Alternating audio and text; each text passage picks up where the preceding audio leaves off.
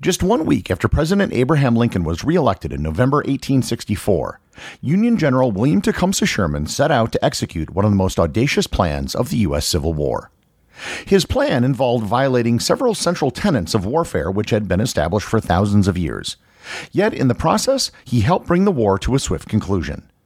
And in hindsight, many people consider what he did to have been a war crime.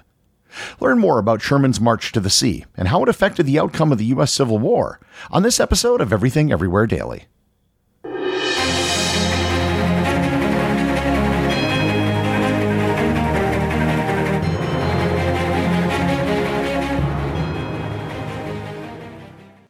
This episode is sponsored by ButcherBox. Summer is right around the corner, and that means cookouts. No matter what your preferred food is for a cookout or a barbecue, ButcherBox can help you make it the best. If you want to serve up some hamburgers, ButcherBox has grass-fed ground beef to make the perfect smash burger. Want to cook up some steaks? Well, ButcherBox has that too, with some of the best cuts of steak such as New York strip, ribeye, and filet mignon. Do you like grilled chicken? Well, ButcherBox has some of the best pasture-raised chicken that you will find anywhere. And if you really want to wow people at your next cookout, you can try grilling some of their wild-caught salmon on a cedar plank. Sign up at butcherbox.com/daily and get a special deal.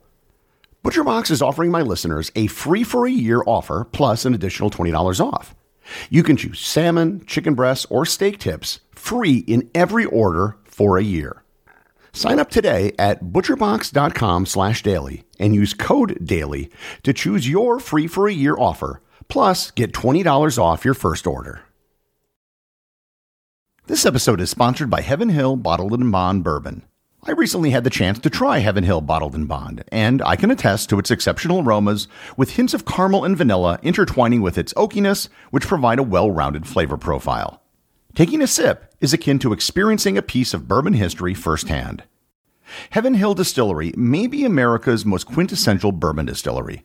Established in 1935 after the end of Prohibition, the distillery was established by the Shapira family and has remained a family-owned distillery to this day. In 1897, Congress passed the Bottled in Bond Act, which set forth strict rules for any bourbon labeled Bottled in Bond. Heaven Hill Bottled in Bond Bourbon goes beyond the stringent requirements of the law by aging its bourbon for 7 years, not 4. The end result is a gold medal-winning bourbon that truly stands out. Available nationally, look for a bottle at your local store. Heaven Hill Bottled in Bond. Heaven Hill reminds you, think wisely, drink wisely.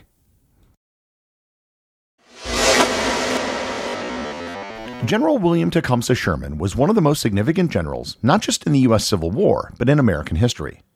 Not only was he one of the greatest generals in the Union Army, but he became the top military officer in the United States after the war. But that's a whole other episode.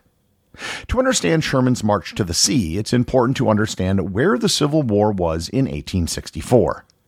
At the start of the year, the resolution of the war was still in doubt. The ability of the Union to win the war was a big campaign issue in the presidential election of that year. While most of the attention was given to the eastern theater of the war, which centered around Virginia, much of the action was taking place in the western theater. In May of 1864, General Sherman left Union-occupied Tennessee and entered northwest Georgia. Sherman managed to defeat Confederate Generals Joseph Johnson and John Bell Hood in a series of battles over a period of 3 months.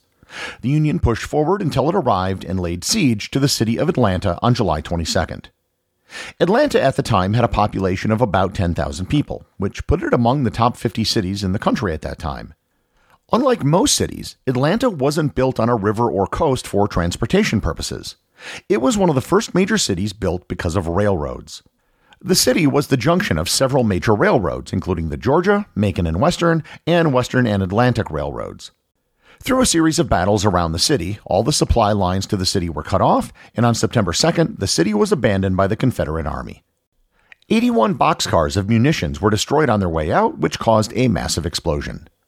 Sherman ordered the civilian population to evacuate the city on September 7th. This was a huge victory for the Union. Atlanta was a major transportation hub and was important for the transportation of goods and soldiers for the Confederate Army. Atlanta was also a manufacturing hub for the Confederacy, so the loss of Atlanta was a huge setback for the Confederate war effort.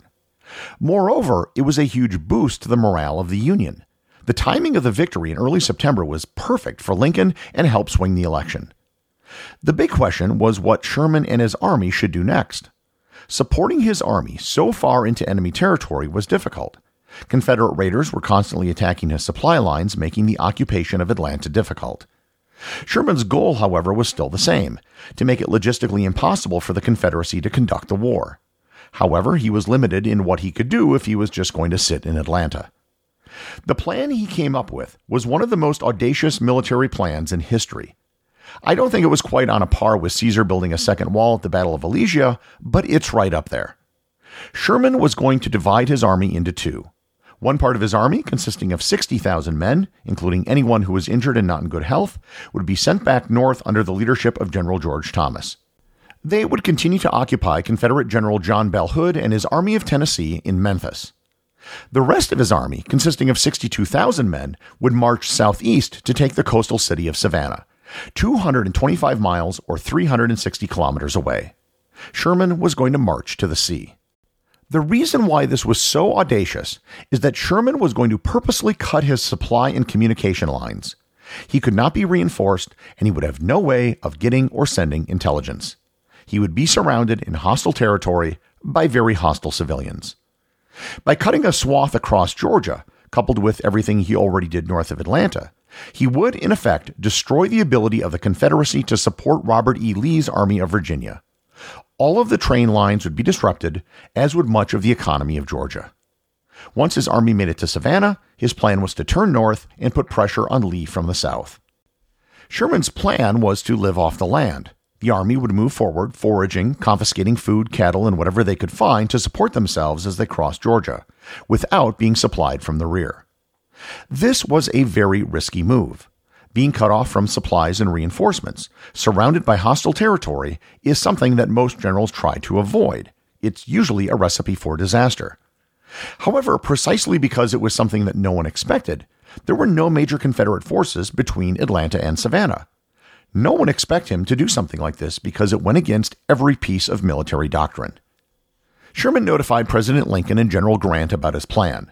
Both men were very apprehensive about what he had proposed, but they also felt that he was best able to assess the situation on the ground.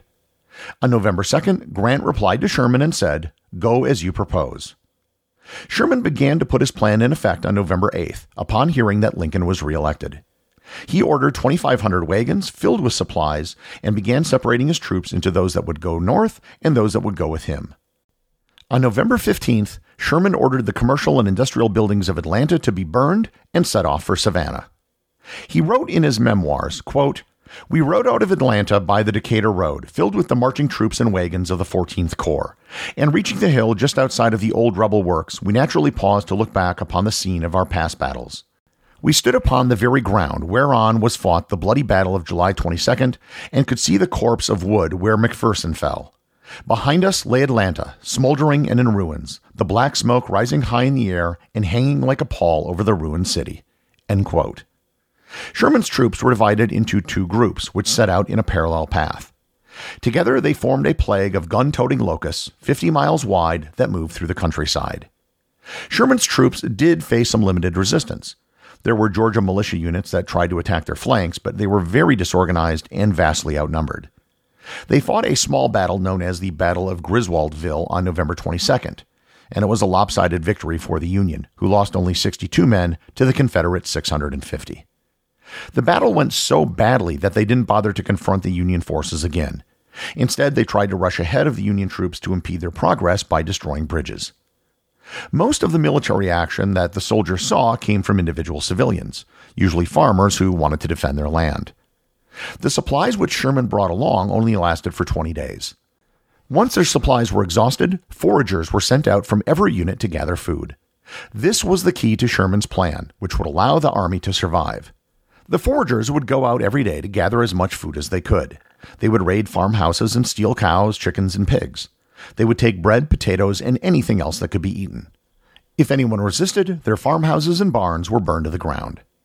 The total amount confiscated was estimated to be 5,000 horses, 4,000 mules, 13,000 head of cattle, 9.5 million pounds of corn, and 10.5 million pounds of animal fodder. The looting had a dual purpose. feeding the troops, and also trying to lessen the desire of civilians in Georgia to support the Confederacy in the war. Most famously, the troops destroyed all the Confederate railroads they encountered. It wasn't sufficient to just dismantle the railways. If they just took apart the tracks, they could be reassembled rather quickly. Rather, the Union troops would start bonfires, usually with wooden railroad ties, and place the iron rails on them until the metal would start to soften.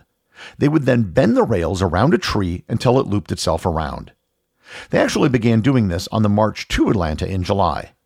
The twisted rails became known as Sherman neckties due to their shape. The South had very little in the way of iron production and wasn't able to produce new rails. By bending them so severely, they couldn't be repaired and were effectually permanently destroyed. Due to the work of Sherman's army, there were no trains able to go north of a line extending from Chattanooga to Atlanta to Savannah. On December 10th, about 3 weeks after they left Atlanta, they finally arrived outside of Savannah.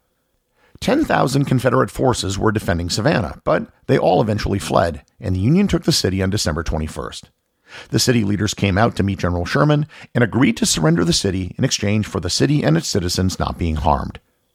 And in addition to the city, the Union forces also captured 25,000 bales of cotton. Once in Savannah, Sherman managed to send a telegraph to President Lincoln, which said, quote, "I beg to present you as a Christmas gift the city of Savannah, with 150 heavy guns and plenty of ammunition and about 25,000 bales of cotton." In January, Sherman and his men left the city and headed north for Charleston, South Carolina. The war ended in April with the surrender of Robert E. Lee's forces in Virginia, in no small part from the pressure put on his army by Sherman. Sherman's march to the sea is considered by many military historians to have been an early version of what is now known as total war. Total war is attacking civilian, logistical, and manufacturing targets as part of the strategic campaign of the war. It's probably best exemplified by the strategic bombing campaigns of World War II. For generations after the war, Southerners would say Sherman's name with disdain. Thousands of slaves became freed and used the opportunity to join Sherman's march to the sea. An estimated 10,000 freed slaves followed Sherman's army. On December 8, 1864, several hundred freedmen actually drowned trying to cross Ebenezer Creek north of Savannah when they got caught between the Union and Confederate forces. Today, Sherman's march to the sea would be in violation of international law, in particular the 1977 Geneva Convention, which prohibits targeting civilian sources of food, livestock, and water. If Sherman had been captured during his march, he probably would have been tried and executed by the Confederacy. However, from a military standpoint, it was a smashing success. It completely disrupted Confederate supply lines and communications and destroyed Confederate morale in Georgia. The possibility of being caught between two Union armies was also on the mind of Robert E. Lee when he surrendered. The rationale for the march to the sea was best summarized by one of Sherman's officers and his personal bodyguard. They were a unit of cavalry from Alabama who were loyal to the Union. In a letter to his family, he wrote, quote, "This Union and its government must be sustained at any and every cost. To sustain it, we must war upon and destroy the organized rebel forces, must cut off their supplies, destroy their communications, and produce among the people of Georgia a thorough conviction of the personal misery which attends war, and the utter helplessness and inability of their rulers to protect them. If that terror and grief and even want shall help us to paralyze their husbands and fathers who are fighting us, it is mercy in the end." The executive producer of Everything Everywhere Daily is Charles Daniel. The associate producers are Thor Thompson and Peter Bennett.